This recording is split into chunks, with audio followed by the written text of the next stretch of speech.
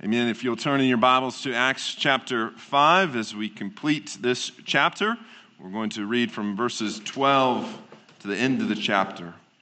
Now many signs and wonders were regularly done among the people by the hands of the apostles. And they were all together in Solomon's portico. None of the rest dared to join them, but the people held them in high esteem.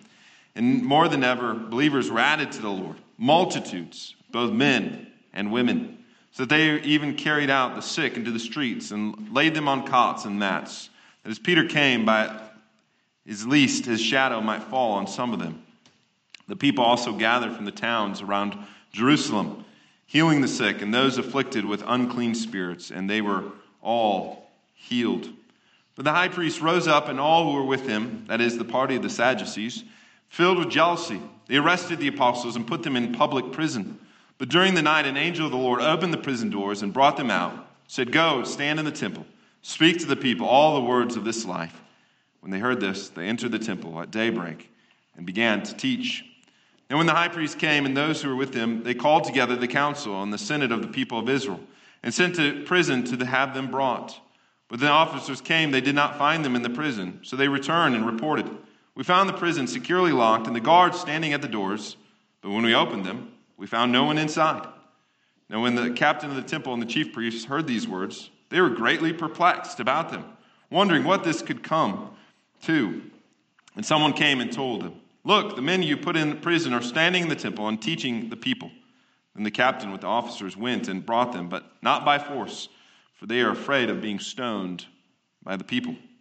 When they had brought them, they set them before the council. And the high priest questioned them, saying, "We strictly charge you not to teach in this name. Yet here you have filled Jerusalem with your teaching, and you intend to bring this man's blood upon us." Peter and the apostles answered, "We must obey God rather than men. The God of our fathers raised Jesus, whom you killed by hanging him on a tree. God exalted him at his right hand as leader and savior to give repentance to Israel and forgiveness of sins. We are witnesses to these things. So is the Holy Spirit, whom God has given to those who obey them." When they heard this, they were enraged and wanted to kill them. But a Pharisee in the council named Gamaliel, a teacher of the law, held in honor by all people, stood up and gave orders to put the men outside for a little while. And he said to the men of Israel, "Take care what you are about to do with these men. For before these days, Theudas rose up, claiming to be someone. A number of men, about 400, joined him. He was killed, and all who followed him were dispersed and came to nothing. After him, Judas the Galilean rose up in the days of the census, drew away some of the people after him. He too perished. All who followed him were scattered. So in the present case, I tell you, keep away from these men and let them alone. For if this plan or this undertaking is of man, it will fail. But if it is of God, you will not be able to overthrow them. You might even be found opposing God." So they took his advice. When they had called in the apostles, they beat them and charged them not to speak in the name of Jesus and let them go. Then they left the presence of the council, rejoicing that they were counted worthy to suffer dishonor for the name.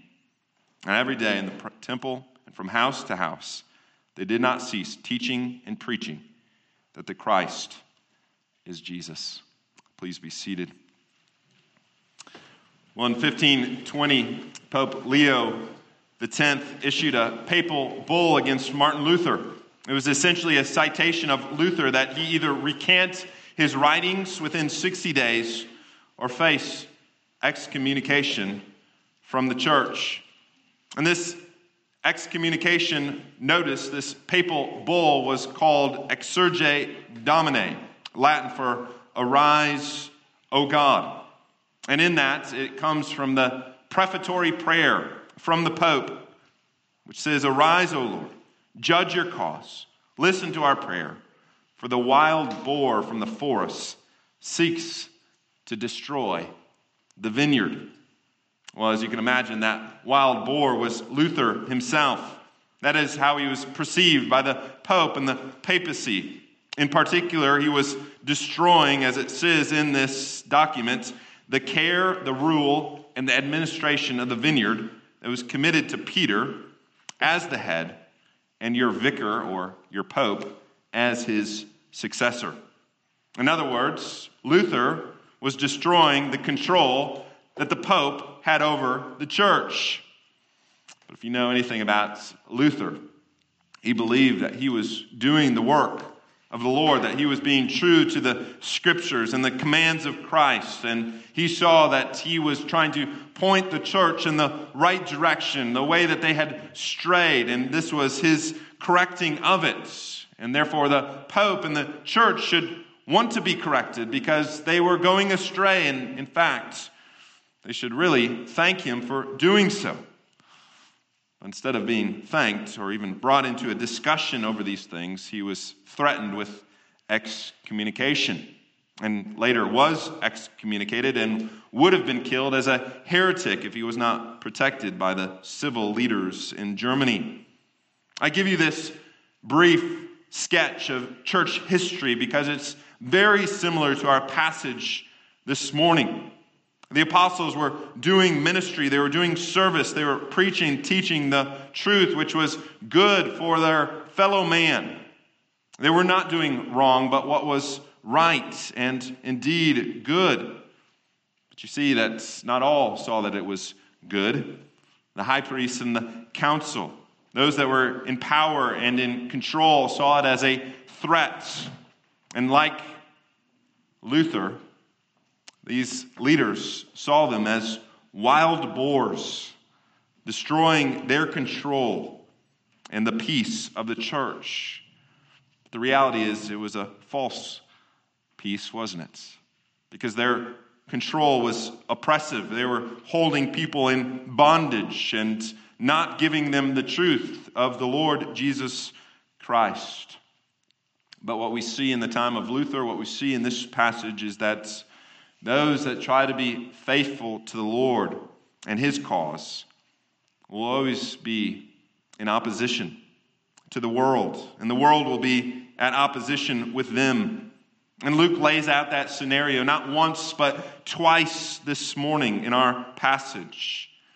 But this is the promise, that those that are faithful, those that are obedient, the Lord will always rescue. The Lord will use the opposition, he will use the persecution for his own purpose. And so we'll see that in really two scenes. The first scene, you see obedience, opposition, and rescue. And then we have a second scene of obedience, opposition, and rescue. Let's take a look at each one of these. You see the first scene. We remember in Acts chapter 1 that as Jesus left this earth, he gave instructions to his apostles that you'll be my witnesses in Jerusalem and Judea and Samaria and to the ends of the earth. And that becomes the outline for the book of Acts. And so far we have seen that the apostles indeed have been faithful witnesses first and foremost in Jerusalem, but not in the back alleys or in tucked away corners or the hidden places of Jerusalem, but we see in verse 12 that they were right in the heart of Jerusalem. They were in the temple, in Solomon's portico. And what do we find them doing? We find them preaching the truth, preaching the resurrection of Christ, preaching the very thing that they were arrested for, as we saw in Acts chapter 4. But the temple had become their hub of ministry, their gathering place. And as they do so, they know that they were going to attract the attention of the officials of that day. But the reality is they really did not care. They were compelled to do so. They were commanded to do so by Christ. But we notice in verse 13 that this wasn't true of all of them.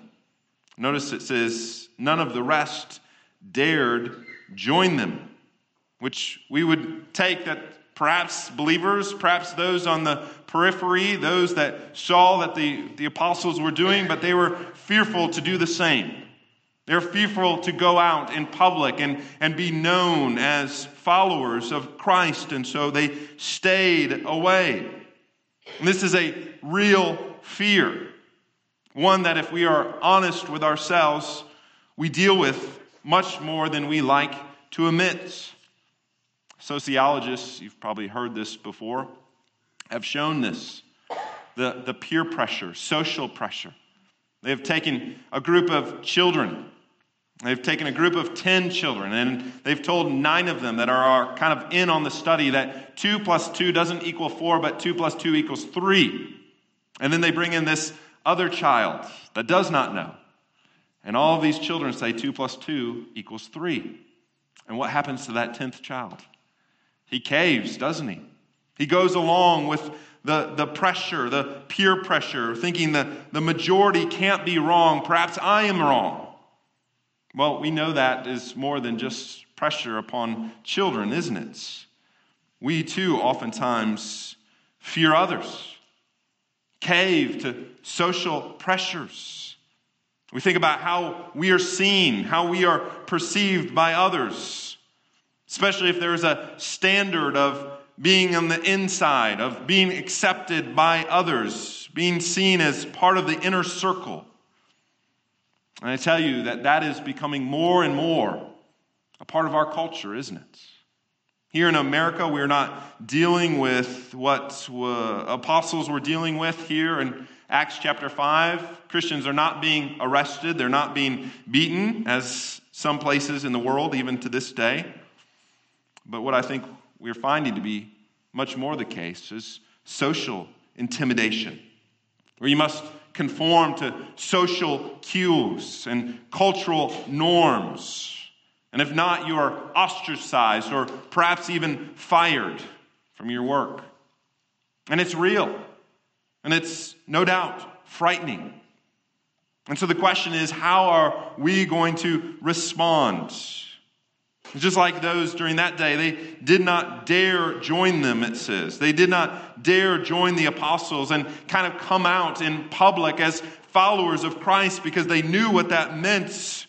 Are we the same? Will we cave under social pressures?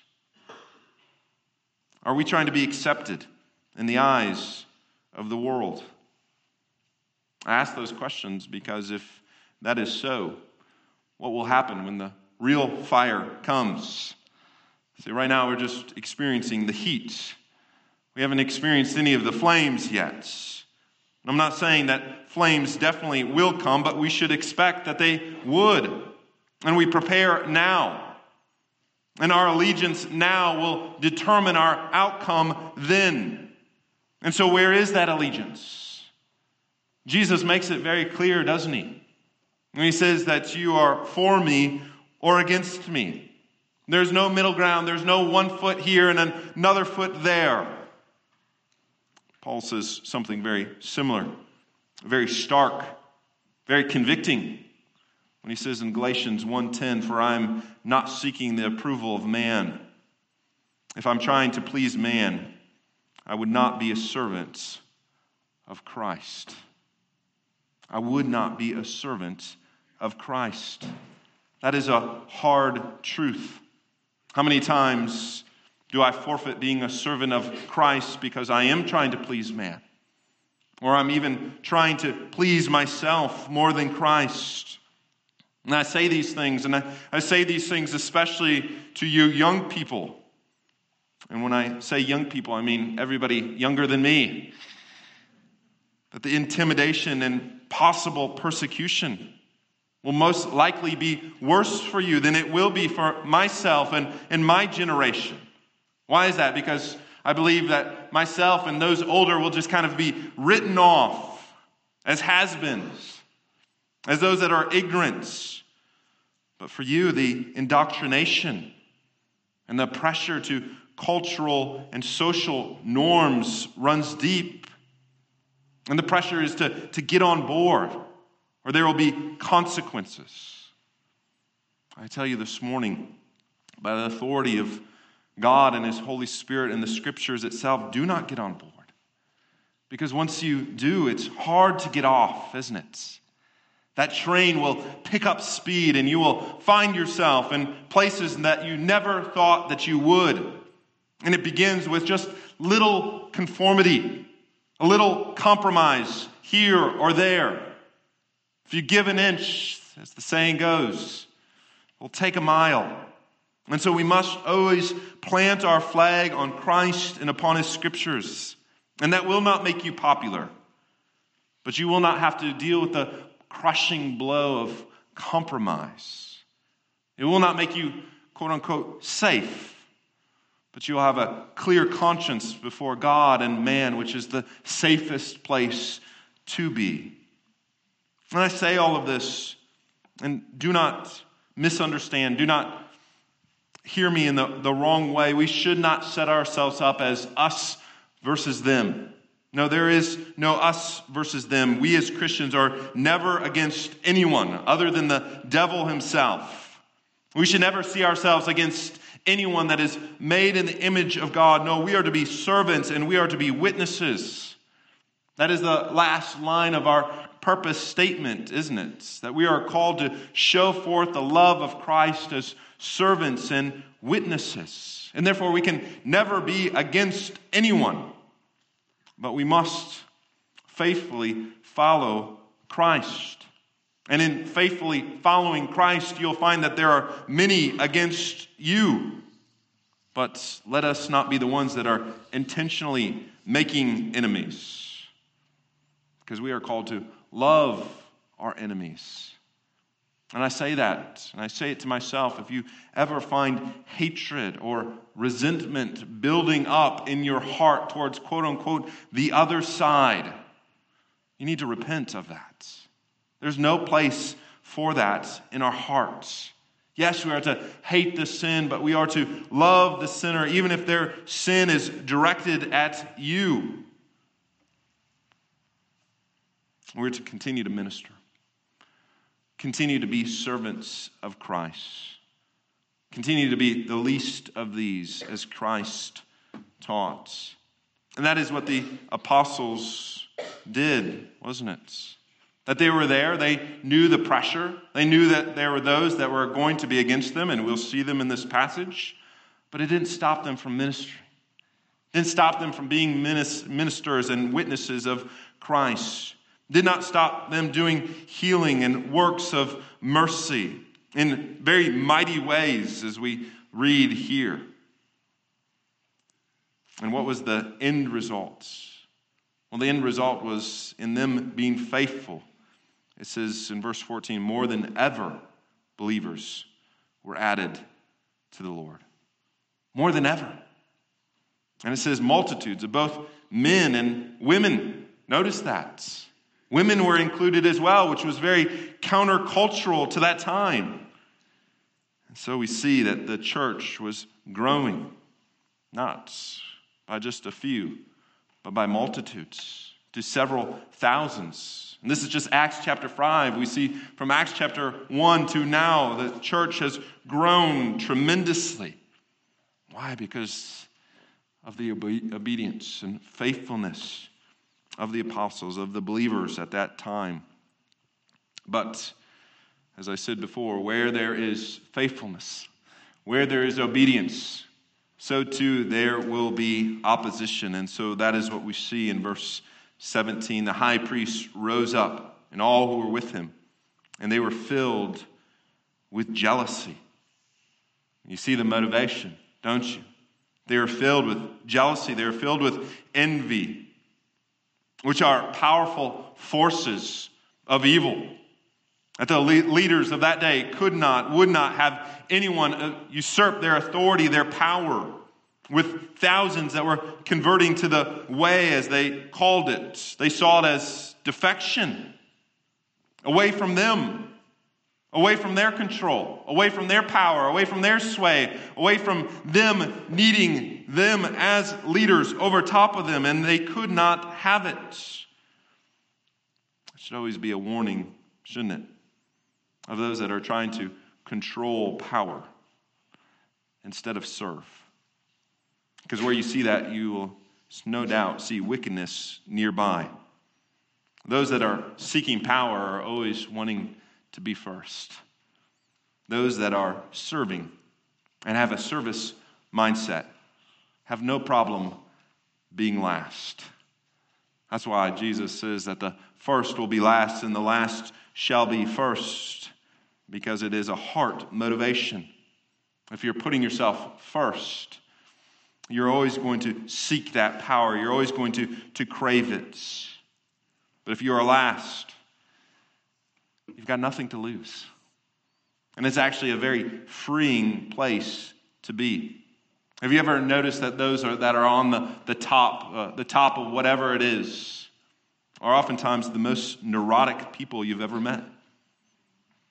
They always live in constant fear, thinking someone or something will knock them off. It's because they always have to have more money, more power, more control. It's never enough. It's because ultimately it's serving an idol and not the true and living God. And it's a sad existence, isn't it? Why? Because you can't keep anything in this life. All of it will be taken away. Vanity, vanity, says the preacher from Ecclesiastes. So therefore, we need not put ourselves first. We can put ourselves last as servants. And that's what we see with the apostles. They are arrested, and yet they are miraculously delivered. We see the first miraculous prison break in the book of Acts with the angelic bondsman that frees them. And Luke talks about it so casually here. You want more details, but there is no details given other than what the angel says. And he says, go and stand in the temple and speak to all the people the words of life. Notice what he says. Just keep doing what you're doing. He doesn't say go and flee. Go and flee to Galilee, or go and flee to Egypt, or go and flee to Mexico. No, go and do what you were doing. Speak to these people the words of life. And that is what Christ is, isn't he? He is the words of eternal life. Jesus is life itself. Speak to those that are dead so that they may live. But don't you see this cycle of obedience and faithfulness and opposition? But in the end, the Lord delivers. And so what are we to do when opposition hits? Are we to cower in fear? Are we to go and run and hide? Are we to give up? This passage would say, no, carry on. Carry on in faithfulness and in obedience, because the Lord will use even the opposition for his own purposes. I need to be reminded of that. No doubt you need to be reminded of that. I know in my own life, not that I have faced the same type of opposition that is faced here, but I know that in trials and in times of temptation, which oftentimes can be spiritual oppression against us, and we must not forget that. It's very easy to be deflated. It's very easy to want to give up. It's very easy to want to just go in the opposite direction, but this passage would call to us to carry on in faithfulness and in obedience, and even expect that opposition would come, knowing that you are doing the work of the Lord. Oftentimes, that's how you know you are doing the work of the Lord, is because there is opposition against you. But we're to carry on in faithfulness and obedience. Well, we see it again in scene number 2. Obedience, opposition, rescue. It's almost like rinse and repeat. The apostles go back and do exactly what the angel told them to do. They go back to the temple, the very place that they were arrested just hours before. Talk about holy boldness. And then you have what I think is one of the more comical scenes in the book of Acts. The high priest and the council gather together to take care of these disturbers of the peace, those that are messing up their plans. And so they send the guards to go bring them to us.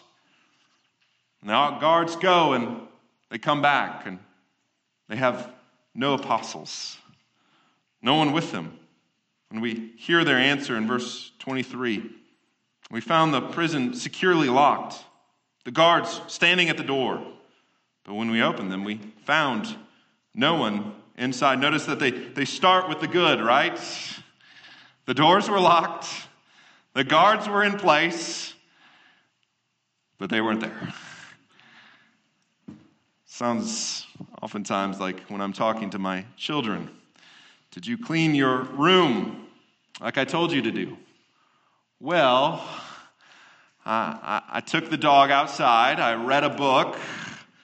I threw the ball with my brother, and, I was just on my way to go clean the room, right? So you did everything except what I told you to do.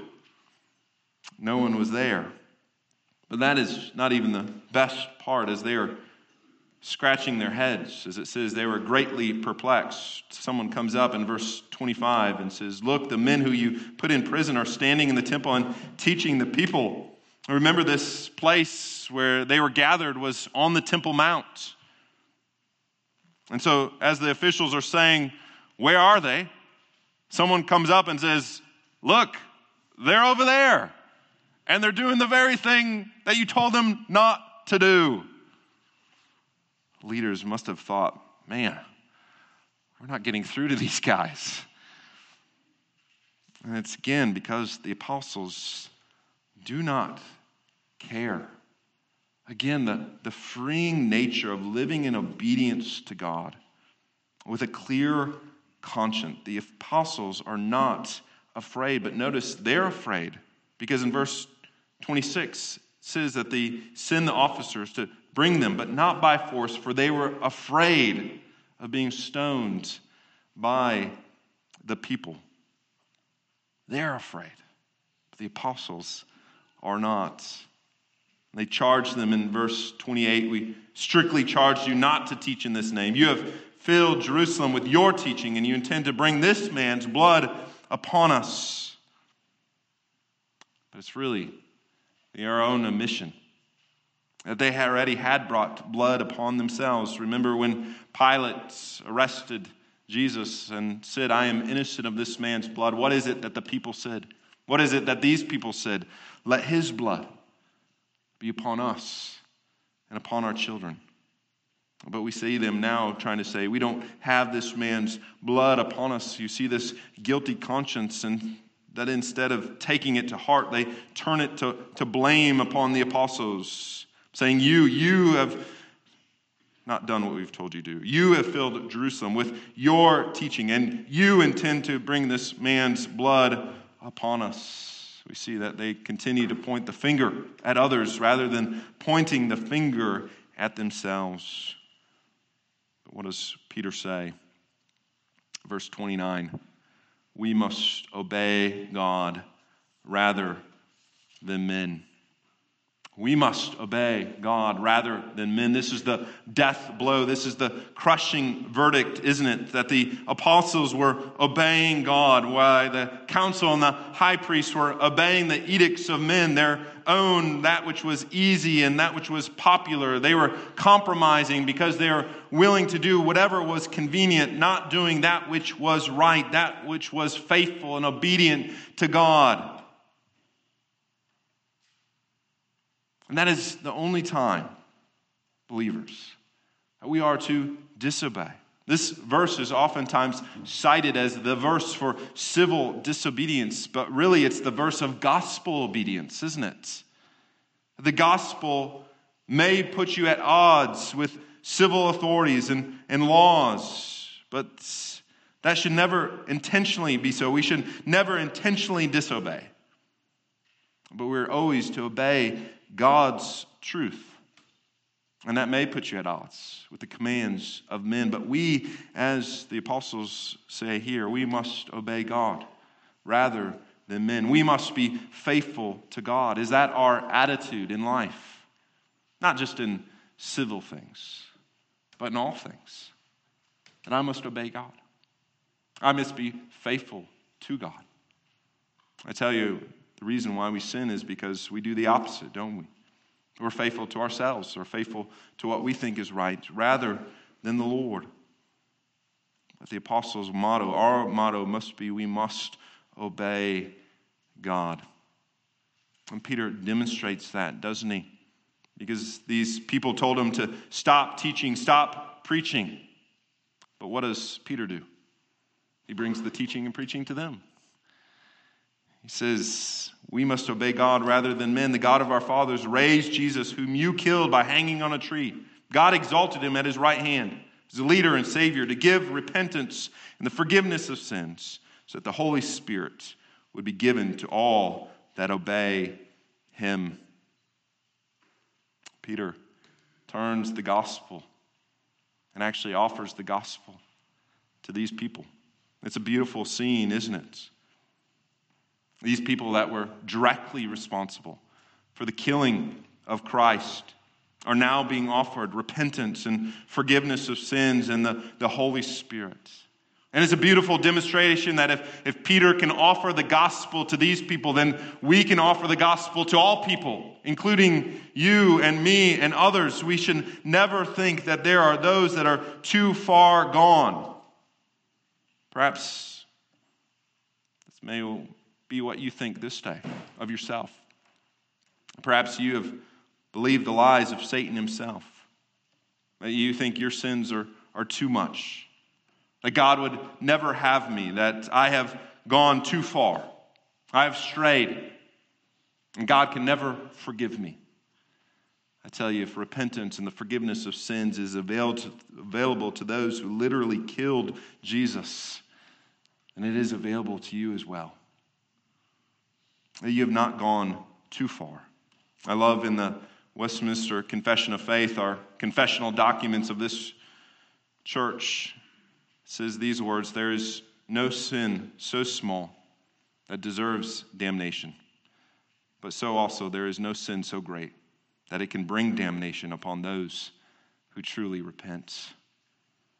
Isn't that beautiful? That if you truly repent, there is no sin so great that it can keep you from the Lord Jesus Christ and from his salvation and from his forgiveness. And so come to Christ this day and receive this offering of forgiveness through repentance and the gift of the Holy Spirit. But what we see in this passage is that those did not believe. They heard, but rather they were filled with rage and worry and fear.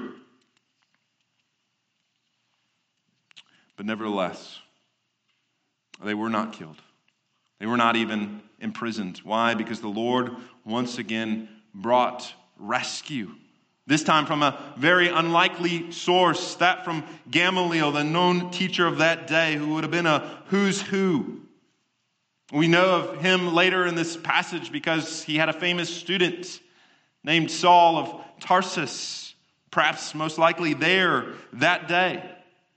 And this Gamaliel gives counsel. He says that if this is of man, it will be as nothing, just like we've had others that have come and have risen up and have said that they are these messiahs, and their followers, after they were done away with, came to nothing. But he goes on to say, if this is of God, you will not be able to overthrow them. You might even be opposing God. And so if it is of man, it is of nothing. If it is of God, it cannot be stopped. This is good counsel. It has some wisdom. But again, it's a pragmatic one, a one of convenience. Notice what he does not say. He does not say, we should really investigate this a little bit more. We should maybe take to heart a little bit of what they are saying and what they are preaching. Perhaps this truly is right. Perhaps we need to discuss this resurrection. Perhaps Jesus is the Messiah. No, he does not, or they do not, evaluate any of the truth claims. Rather, they say, what can we do to make this situation suffice? What is the best way? What is the most convenient way that we can kind of get off the hook and not stir a ruckus amongst the people? So the Lord uses this counsel, which was less than superb, to rescue his apostles. And the Lord does that, doesn't he? We see first he rescues by angels in a very miraculous way. And the second rescue was, more indirect. He used a man, not even a Christian man. But we should not think that is any less of God. Both of these rescues are of God. If God works immediately through a miracle or through the sending of angels, or he works through means, through the process of men, it's nonetheless the work of God. God is at work. We should be reminded of that. So the apostles here are beaten and released. And then we see this verse 41, they were rejoicing, that they were counted worthy to suffer dishonor for the name. Rejoicing. That they were willing and able to suffer dishonor for the name. It reminds you of Matthew 5:10 when Jesus says, "Blessed are the persecuted for righteousness' sakes, for theirs is the kingdom of heaven." And so we need not fear. Rather, we should rejoice and even think of it as blessing when opposition comes. I know that goes counter-cultural to our thinking. And again, I'm not saying that that will be the case for us, but we must always be ready. We must always be prepared, and that is the mindset that we should have. Acts chapter 5 should destroy the concept of comfortable Christianity, which is convicting, because I like comforts. And no doubt, so do you. But do I like it and love it more than Christ? I love it more than the praises of men. Do I love Christ more than what the world has to offer? Do I love Christ more than the flesh? Again, Luther in that famous hymn said, "Let goods and kindred go, this mortal life also, the body they may kill, but God's truth abideth still." Am I willing? Are you willing to suffer dishonor for the sake of Christ? And not only willing, but even rejoicing in it. I finish with this. There was a man named Richard Wurmbrand who was a Christian who endured 14 years of communist imprisonment and torture in Romania. He's the man, along with his wife, that started the ministry Voice of the Martyrs. And he wrote about his imprisonment, which was not easy by any means. It really was a test of faith, which this passage demonstrates and tells us about. He says in his first imprisonment, he had to question himself and ask, do I truly believe in God? He says, now the test had come. I was alone. There was no salary to earn, no golden opinions to consider. God offered me only suffering. Would I continue to love him? And the testimony is that he did. And he continued to be faithful. And he continued to minister while in prison. And he wrote this, which is both sad and comical at the same time. He said it was strictly forbidden to preach to others in the prison. It was understood that whoever was caught doing this received a severe beating. But a number of us decided to pay the price for the privilege of preaching. So we accepted their terms. It was a deal. We preached, they beat us. We were happy preaching, they were happy beating us. So everybody was happy. What a perspective. Would we have such a perspective as that? And I think what summarizes this attitude, which summarizes the spirit of Acts and the early Christians, is summarized here when he wrote, often after a secret service, a worship service, he said Christians were caught and sent to prison. And there Christians wore chains with gladness as a bride wears a precious jewel received from her beloved. That is the spirit, isn't it? That surely is the spirit of Acts chapter 5, that we would rejoice in gladness as a bride that has his bridegroom, that has received a blessing from him, and that we would rejoice both in times of peace as well as in times of opposition and even persecution. May the Lord help us to be faithful in all times. Let us pray. Our gracious God and Heavenly Father, we thank you for this convicting word, a word that confronts us, confronts our idol of wanting to be respected and wanting to be accepted and wanting to be comfortable. But Lord, if that goes against following you, then would we forsake it all so that we would follow Christ in obedience and in willingness in the way that you would have for us. Would you find us, O Lord, to be faithful, We cannot do that on our own. We need your Holy Spirit. We need your word, your truth. We need the body of Christ to walk alongside us and with us. But Lord, no matter what comes, peace or opposition, may we be faithful to you as you have been faithful to us. For we pray it all in Christ, our Savior's name. Amen.